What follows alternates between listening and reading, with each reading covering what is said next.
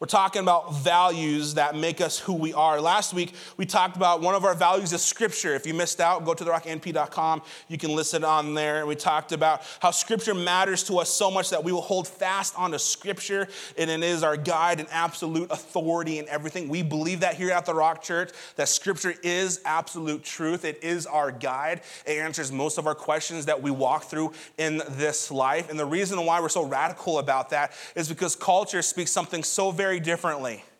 So very differently. The biggest one right now is the S word. It's sex. Culture says you can, I saw a lot of ears perk up. That was really funny. Yeah, that's another sermon, maybe towards Mother's Day or something. We'll come to that one. But this whole thing about sex, culture says, you can spend sex wherever you want it, but the Bible says sex is actually valued and it's something that needs to be cherished between a man and a woman under the covenant of marriage. And we believe that. And Scripture talks a whole bunch more about why it's important, why we should abide by it, and why it's crucial for us, and why it's absolute truth. Today, we're talking about our next core value, and the very last message of this series, we're going to talk about our vision and mission of our church. And so that's what we're talking about. We're talking about what matters. And the reason we're doing this is God is doing an amazing thing here at the Rock Church. Every Sunday we grow, not only physically, but also spiritually. It seems like it's the new normal now that people are getting right with God every single Sunday. If you kind of peek around, after church here, if you don't leave so fast, you actually get to see conversation take place. People praying for one another. People give their hearts to Jesus Christ every single Sunday here. And it's amazing. Come on, will you guys give it up for God, what God is doing here? It's an amazing thing. What God is doing in this place. And not only in this place, but it seems like a lot of churches in the North Platte community. And the reason I'm really excited about this is because God is on the precipice of doing something amazing in our community. We really believe that. I gather with other pastors in our community. Everyone's churches are growing. We get together for a Good Friday service to kind of bridge the denominational barriers, saying, hey, it's not about the denominations. It's actually about Jesus Christ is King and our Lord, and he's waiting to come back to take us home again. And when we do this, the Spirit is released. I know it sounds very Pentecostal, very charismatic, but God is on the verge of doing something amazing here in our community, and he's going to allow the Rock to be a part of it. In fact, he wants us to be a part of it. And so when this is going, a lot of opportunities will come up. And my wife and I were praying like, hey, we got to kind of get laser focused. Like, what does God want us to do? What is his mission, his vision for our church? And we came down to these 5 core values. And that's why this series is called What Matters, because this is what we believe, what matters to us, what matters to the Rock Church. And so this title of today's series is called The Lost Matter.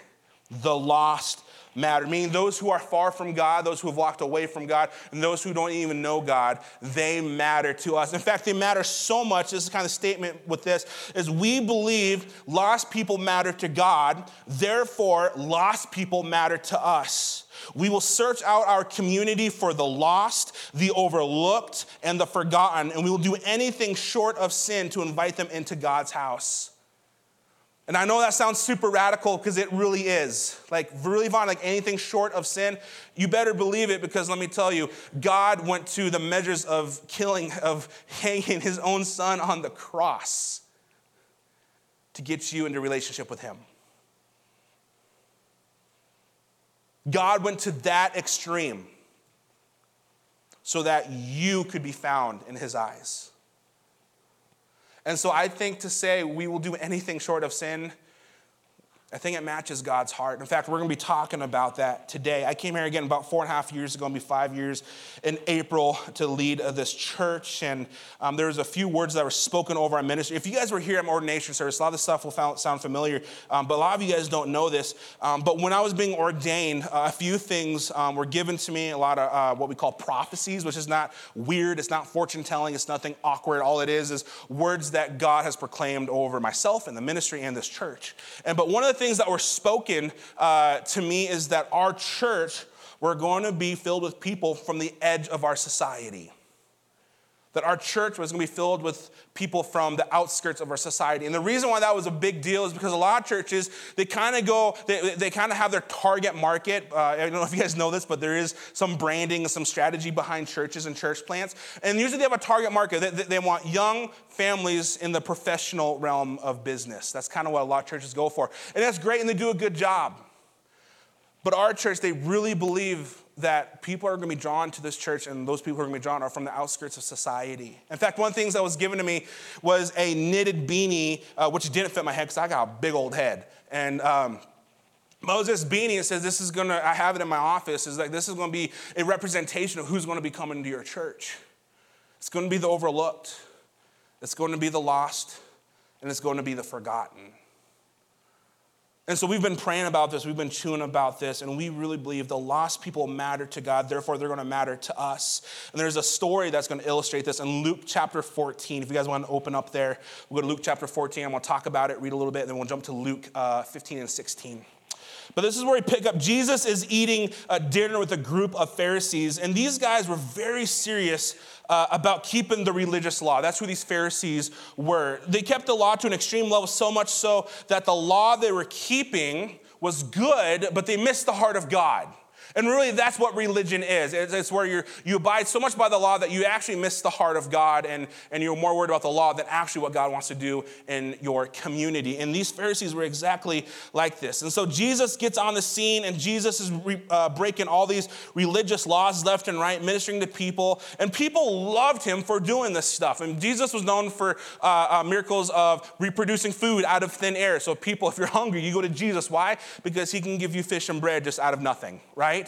And so Jesus also known to heal. So if you're sick or lame or blind, like you go to Jesus. So Jesus was establishing this mass group of followers, and the Pharisees weren't liking it because they thought the law was super important. And the law was important, but they would choose the law over meeting the needs of people, and the business of God is people. Someone say amen.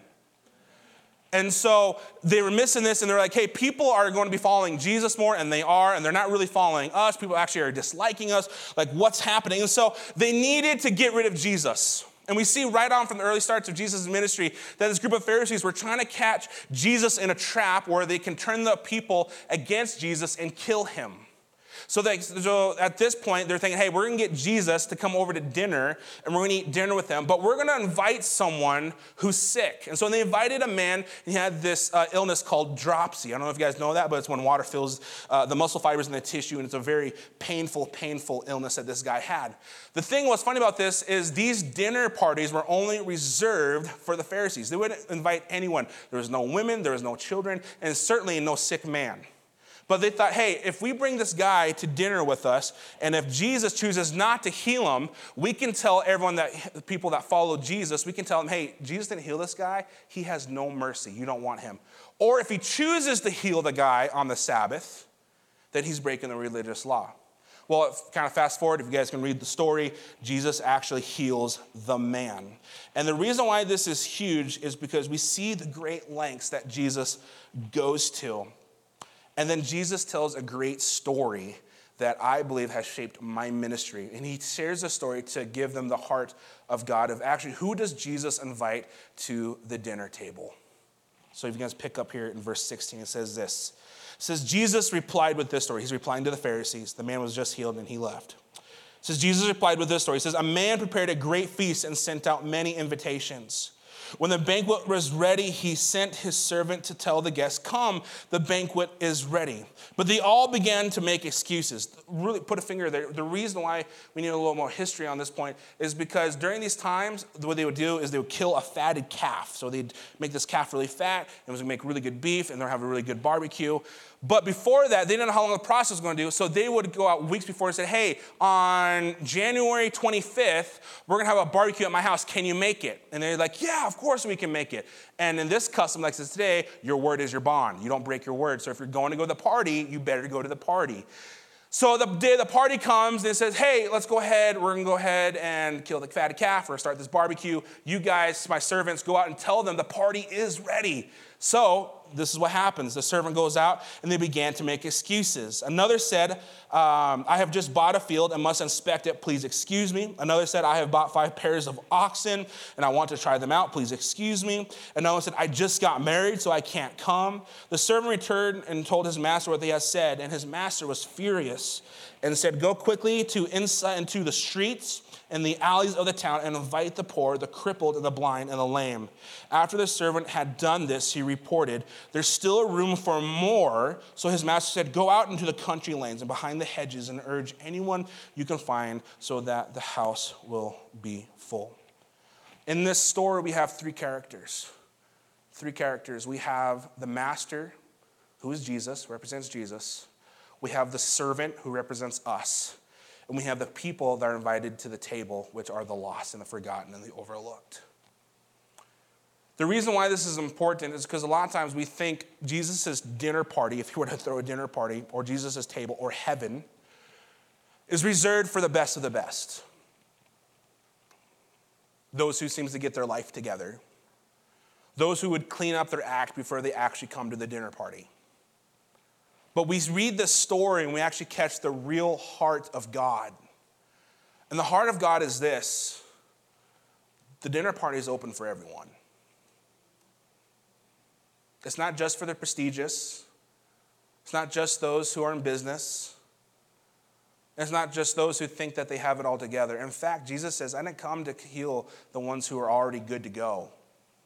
I come to get the sick." And we see the heart of God go out to the highways and byways. Let me put it this way. We see the heart of God send his servants to go underneath the overpasses, to go to the Lincoln Connection, to go on the north side of the tracks,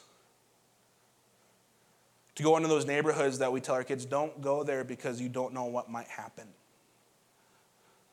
The heart of God is telling his servants, hey, you need to invite them to my dinner table. And this is what we're going to be talking about, because I really think we read this, and it's easy to say yes and amen, but here's the thing. The master sends the servants out to go get those people. The master didn't stay back and say, hey, servants, you stay here. I'm going to go ahead and get them. But he sends his servants, which represents us. We are the messengers that are supposed to go to the highways and byways to invite people to the dinner table. And I'm telling you, if the church neglects this, the church will not last for the next generation. It won't. We have to be a church that's willing to go out of our comfort zone to be that servant and go to the highways and byways and invite people to God's dinner party. In fact, if you jump forward, you can go to Luke 15, starting in verse 1. Jesus actually established this in 3 different parables. And the reason he had to tell 3 different parables is because the first parable didn't get the message across of how much the lost matter to God.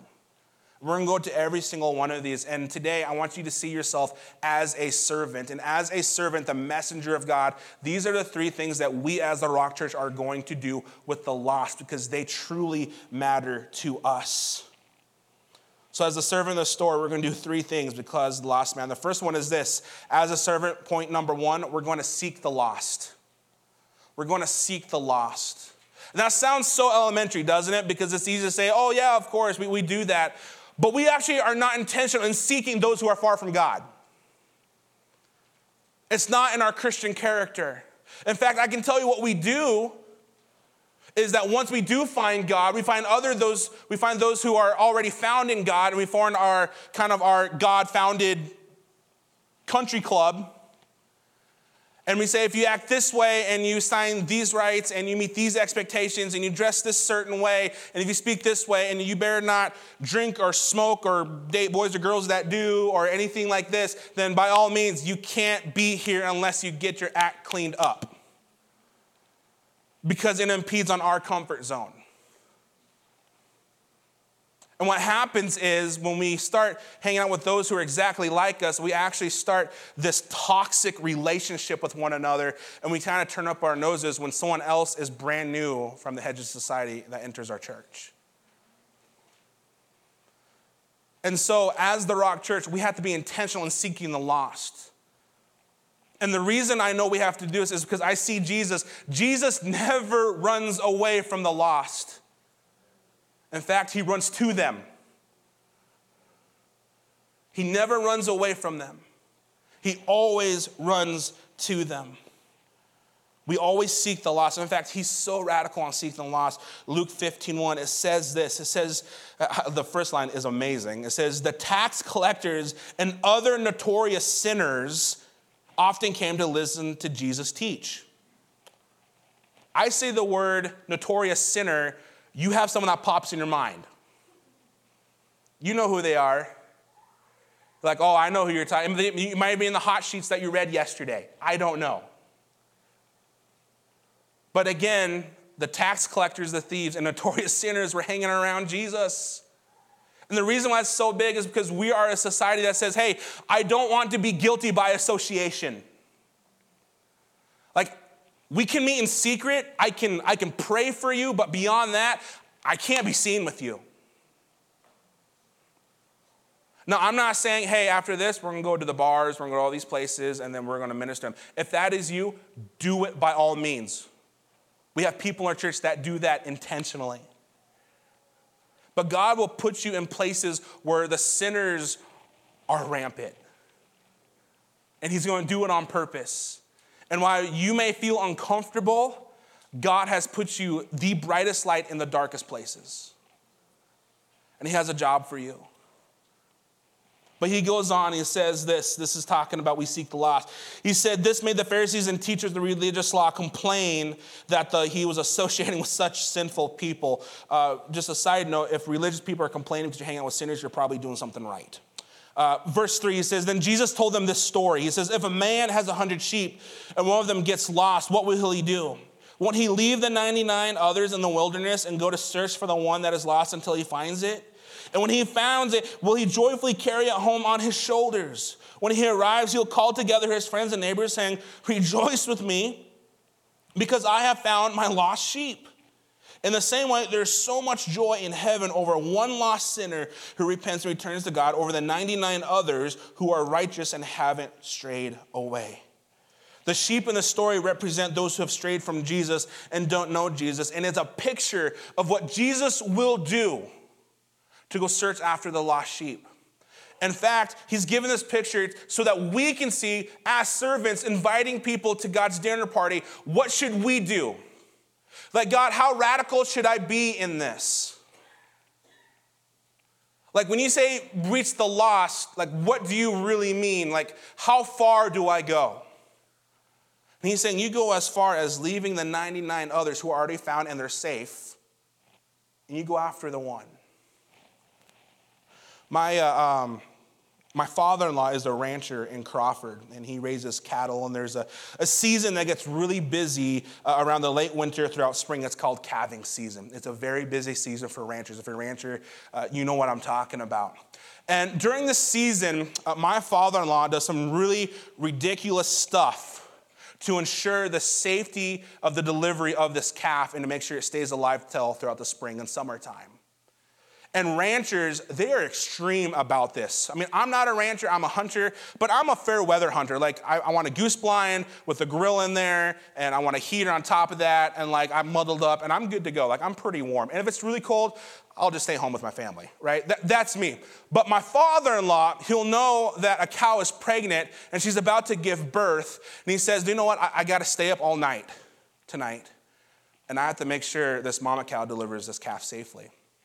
Which doesn't seem like, okay, pull up an all-nighter. But guess what? It's 30 below outside. There's hungry coyotes all around that's waiting for this calf to drop, freeze to death so they can eat it. Like, it is a not good condition to give birth. All the moms like, thank God we have delivery rooms. Amen, right?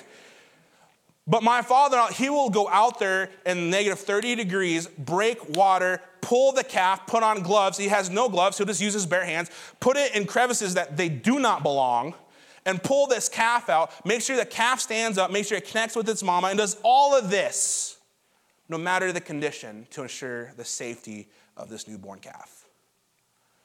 And I think it's a perfect picture of what God will do to seek those who are far from them. But the catch is, the master sends his servants to do this work. If I can put it this way, it might sound super cliche, and I'm kind of flying. This is not my notes. But we're kind of the ranch hands of God. And he's telling us it doesn't matter the condition of the weather. or what your comfortable area is. You don't want to get dirty. You might have to put on some coveralls and put on the muck boots.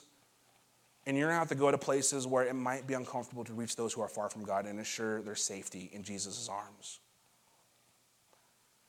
And the kick is you and I are the servants. And we have to seek the lost. We have to be intentional. We have to know that, hey, that person, I know they don't know God, so I'm going to keep tabs on them. And I'm going to talk to them. I'm going to love on them. I'm going to know who they are. I'm going to get to know them. One of the coolest things is there's a gal over at Gary's that works there all the time. And she has a really bad problem with alcohol. And she's at the point now where she can't operate fully unless she's under the influence. It's a very horrible, horrible state. And so I'd go through her line first just because, no one would go through her line because she's loud and likes to talk. And I'm like, I just need my food. Let's go through here. Keep going through there. And finally, I go there enough. She's like, hey, you come here every time for like lunch. That's hence why I gave him a lot of weight because I eat Gary's deli food, all right? But she's like, you come here like where do you work? And I'm like, do I have to tell you? Yeah, I'm the pastor of the church over there. You're a pastor? Yeah, I'm the pastor. My shoulder really hurts. I need some prayer really bad right now. Like right now, I just want my chicken tenders and my barbecue sauce. And the thought did pass in my mind, like, hey, you can do the whole, like, hey, sure, I'll pray for you. I'll go to my office where I can pray in peace and quiet and really hear the still voice of God. And and it'll be good to go. But something urged in me and says, hey, this is who's going to come to your church one day. And it could be this point where she makes that decision. And so I prayed for her. And I don't know what happened to the shoulder. But now she knows me as Pastor Vaughn.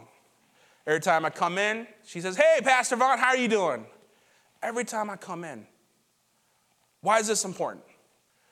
It's because there might be a day where she might walk into this building. Or there might be a day where she says, hey, Vaughn, let me know a little bit more about Jesus. In one of the random grocery aisles. And it doesn't happen unless you are okay being intentional and being guilty by association and being with the lost, because the lost matter. If you're comfortable in staying with just other Christian people, we need to get to a point where we see, what would Jesus do? And we see that Jesus would leave the comfortableness of knowing that, hey, I'll cut my losses, I'll keep the 99. That one, he wandered off, they're a loss, they're the outskirts of society, cut my losses, they deserve what they deserve, I'm going to keep with my 99. And Jesus says, no, that's not good enough. Let me tell you, church, the lost are valuable to God, and we are this shepherd in the story. We're the rancher in the story. We must seek out the lost and go the extra mile and do all that we can to bring them into safe arms of Jesus Christ. And this is our calling as a Christian. This is our calling. This is not a spiritual gift. This is not a personality type. This doesn't matter if you're an introvert or extrovert. Jesus says, hey, do you know what? If you are found in me, you need to go out, spread the good news to the ends of the earth. It's called the Great Commission. And this is what we're called to do. And so we seek the lost. Point number 2 is we search until they're found. We search until they're found. More times than not, most people will be all for seeking the lost. I don't think none of us will argue about that. But when we realize the task is much more than just saying, hey, Jesus loves you, and expecting them to have a radical life change, which that can't happen. I've seen it happen, but more times than not, it doesn't happen. It takes a process, and it requires the church to do things that might seem counter or unorthodox to what we've been taught throughout the centuries of church. The people are more than likely to give up the search and rescue mission. If it means that we might do something different than what we've been taught, we'll give up the rescue mission and we'll forget about them. But Jesus will search until they're lost. Now, really quick, I mean to say this, we will always preach the gospel. Every time. We'll preach the absolute truth because Scripture matters to us. However, we are not religiously holding on to the methods we use. If there's one day that God says, Vaughn, you need to have a metal band up there to reach the hard rockers out there, then guess what? We're going to do it. Angie will have to brush up on metal piano, but we'll figure out a way to do it. But God wants us to reach the lost, and we're going to search until they're found. I think more times than not, we Christians, we kind of just give up and we kind of pat ourselves on the shoulder saying, hey, they'll never change, or that's just how they are, or I guess God will have to deal with them. While the entire time, we don't put any effort that is beyond our own comfort zone. One of the coolest outreaches we have ever done as a church, it was about a year ago, and we're going to actually do them more this next year, is we went to a trailer house, we brought 2 inflatables, and we served hot dogs. And let me tell you, you want to have an outreach, that was probably one of the best ones that we had. And you're wondering, well, it's inflatables and hot dogs. What'd you do, just chill around and eat hot dogs? Yes. But let me tell you, we did more prayer and more witnessing than in that little 2-hour time span than what we've ever done in this church. And we have people that come to our church now on a regular basis because of that. People are life changed, and people know that there's people in this church that will go on beyond their comfort zone to spread the love of Christ to them. We have people that attend our church specifically because we're willing to go do that. And we're going to be a church that we're going to seek these people, seek the lost until they are found. There's another parable called the parable of the lost coin that we're going to read, and we need a little bit of history to understand this.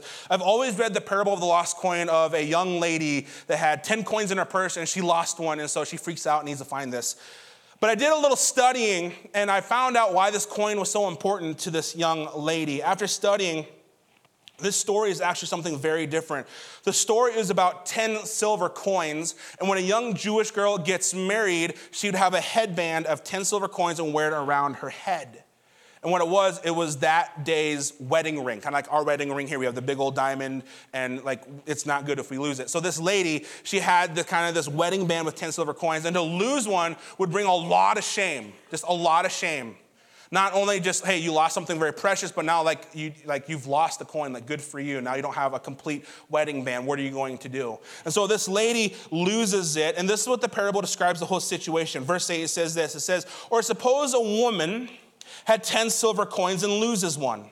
Won't she light a lamp and sweep the entire house and search carefully until she finds it? And when she finds it, she'll call her friends and neighbors, say, rejoice with me because I found my lost coin. In the same way, there is joy in the presence of God's angels, and even one sinner repents. We were at Black Friday, coming back the day after Thanksgiving, and we're not big Black Friday people, but we'll go to sales after the whole chaos is done, about 3 p.m. So we went there. We went to Walmart, and I'm a very tech guy, so we went in the back. And I want to see if there's any TVs or whatever for sale, and so we go back there, and there's this lady that was just like freaking out. And I thought it was a little weird, and there was this massive bin of fake flowers, just individual fake flowers, probably tens of thousands of flowers in this bin, and she's tearing them up, going like, throw them over her shoulders, tearing them up, and I'm like, she must really want a flower. And so, and I keep walking, and I tell Jill, I'm like, hey, there's this lady, she's like freaking out, and I don't know what's happening, I don't know if the security's there, but man, like it's just ridiculous. So any good person, Christian I am, we want to snoop, so we go back. Don't judge me. You do the same thing. Okay? So we go back there. I'm like, what's this lady doing? So we go back there, and she was throwing flowers when I first got there. Now, there are thousands of flowers all over the TV aisle. It's just crazy. And she gets to the very bottom, and she pops out of the flower bin and gives this associate this really big hug, and they start laughing, and they start crying. I'm like, what in the world goes on? Like, what's happening here? And so we kind of snooping and got a little closer, and she slips this massive diamond onto her wedding finger. And the story is that she was looking for a flower, and the wedding band was just a little bit too big, and she didn't know where she lost it in Walmart. And she knew that she was digging through this flower bin, and she was just praying to God that this ring was in this bin. Now, what did that whole thing cost her? Well, one, she looked ridiculous. Throwing flowers everywhere, right?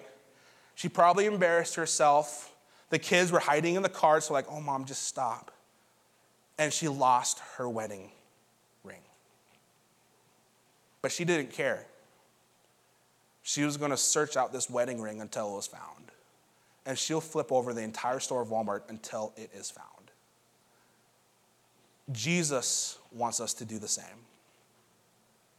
It would be easy to chalk it up, well, it's lost. Or I'll just get another one.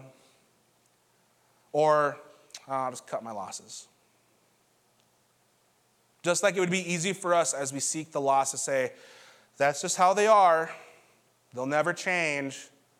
Well, they're in the hot sheets this many times, so what's the point? Jesus doesn't care. He'll flip out the entire store of Walmart. He'll flip over the entire house to find the lost coin, to find the lost person. I would argue this. We're supposed to go through our entire community, overturn anything in any dark spaces of North Platte, even if this means to find the one. Because the one matters to God. And the one matters to God, then the one matters to us. And I know this is super, super radical. And I know it's very extreme. And this might mean, church, for those who've been here for a while, this might mean we might have a group of people that need to smoke a cigarette outside before they come in. And your kids might ask, hey, what's going on? That is your moment to say, well, guess what? Jesus loves them so much that they're here at church today. This might mean we might have church members that might be in the hot sheets, and that's okay. And this might mean someone got their life and their act together, but in the next week, we didn't know what happened. And so we have to go through the process all over again.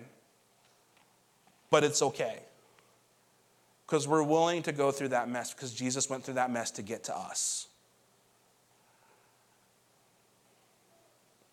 We have to seek until they're found. Again, the lost matter just as much as the lost coin to the Jewish bride, just as much as the wedding ring to the woman at Walmart. Jesus will search until they are found. We search until the lost is found, and we must do that with the lost in our community. And this is going to look a lot different for us this new year. We're going to shake up our outreaches a little bit, and we're going to go into places that hopefully that we can take some kingdom ground in and really preach the love of Christ. And I encourage you, if this is out of your comfort zone, this is where you need to be at. If this kind of says, I don't know what's going to happen, this is where you need to be at.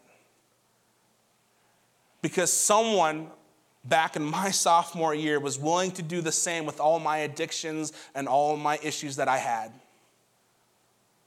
And if that person did not go out of their comfort zone to reach a bratty, self-righteous, uppity-nosed, think he know-it-all, pornography addiction, lustful-hearted young man,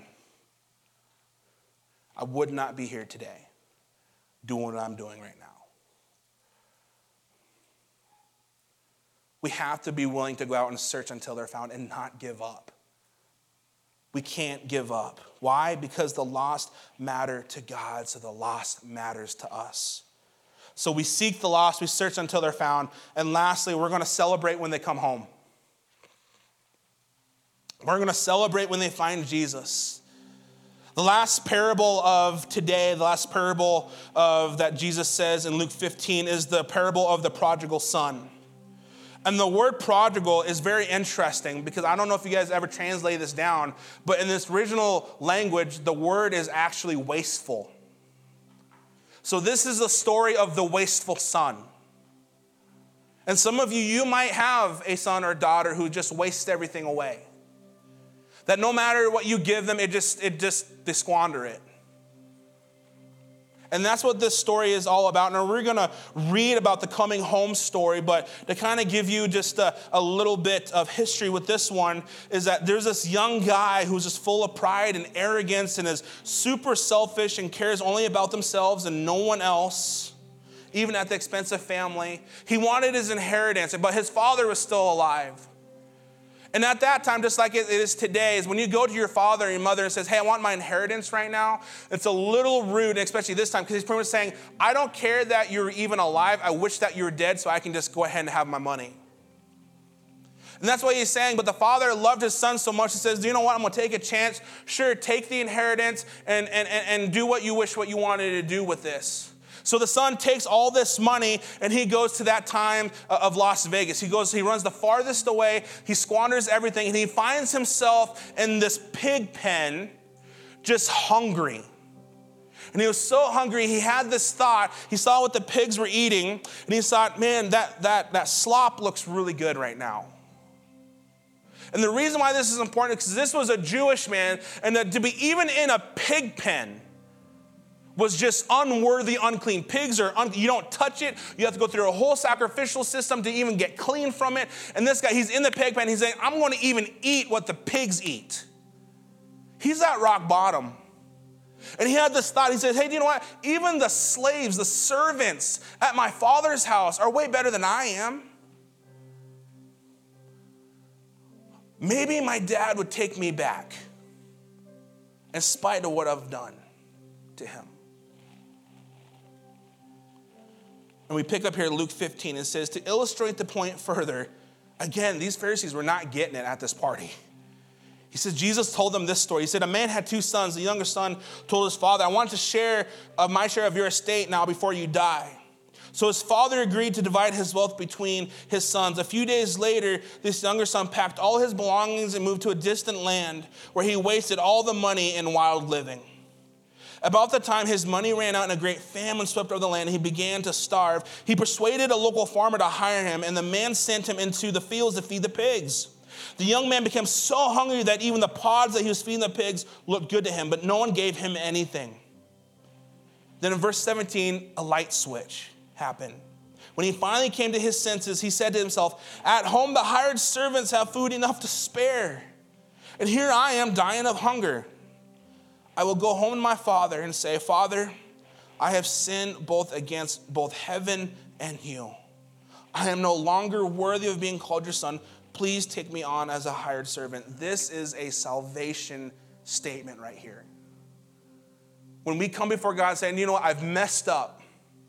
I'm not good. I've sinned against you. Would you make me clean? This is what that man was saying. Verse 20, so he returned home to his father, and while he was still a long way off, his father saw him coming, filled with love and compassion. Church, we need to be filled with love and compassion. He ran to his son, embraced him, and kissed him. His son said to him, Father, I've sinned both against heaven and you. I'm no longer worthy to be called your son. But his father said to the servants, quick, go and bring the finest robe in the house, put it on him, get a ring for his finger and sandals for his feet. Kill the best calf we have been fattening. We must celebrate with this feast, because for the son of mine was dead, has now returned to life. He was lost, but now he's found. So the party began. You see, a lot of times I think churches, we expect the people, the wasteful people to come into our church, and we want to see them come forward. We want them to be bawling on their face, and that may happen. That's awesome. But then after they get up and they start walking this relationship with Jesus, I'm getting ahead of myself. We put these expectations on them and say, hey, now that you have turned your heart to Christ, here's step 1, 2, 3, 4, and you better get these right. Because if not, you're going to have to do this all over again. And we forget to celebrate what just happened. The church has lost this aspect of celebration. In fact, if you want to know what the biggest business in heaven right now, if you just read those 3 parables with me, it is the business of celebrating. Every one of these parables talked about even one sinner comes to the heart of God. The whole heavens rejoice. And they throw a party more for that one that is lost than the 99 that are found. This is how serious this business is to God. Most of our outreach efforts stop when outreach is beyond our comfort zone. We never even get to this place of celebration. Verse 7 puts it simply. It says, in the same way, there's more joy in heaven over one lost sinner who repents and returns to God than over the 99 that are found. Put it in your own shoes. When you gave your heart to Christ, heaven exploded with a party. For each and every one of you in this room right now. Didn't matter if you're 99 years old or you're 5, 4, 3 years old. It doesn't matter. When you gave your heart to Christ, heaven just erupted with applause. But there are so many people that have yet to experience this party. this celebration. And more times than not, we have waited in buildings like this thinking, you know what, they need to get here in order for that to happen. But that's not how it works. You see, the master sends the servants to go out and invite people in. He's asking you to go out and invite people in. And maybe you've been working with those people for a while, and they come up with excuses. That's fine. That's all right. Go further. Invite those who are far from church and far from God. In your worship guides, you'll find a little invite card. Simple. It's very simple. It has our logo on it. It's got our times and the little map and the website and all the info that someone needs. This little card is step one of invitation. More times than not, we treat these like this is the level. This is the most I'm going to do to invite someone to God's table. Would you come to the Rock Church? Here's a card. You kind of throw it out through the McDonald's drive-through window at them and say, we'll see you next Sunday. And that's it. This is step one of going out and saying, hey, I want to get to know you. Do you know your neighbors? Do you know the people you work for? The people that work under you? Do you know your coworkers? That estranged family member? Because every one of them matter to God. They're the lost sheep. They're the lost coin. They're the prodigal son or daughter that's waiting to come home. And let me tell you, that story we just read, it said that he saw the son from afar. The father would never saw his son coming home if he wasn't out on the porch waiting for him. You have to get this image in your mind. God is waiting for people to come into relationship with him. He's waiting.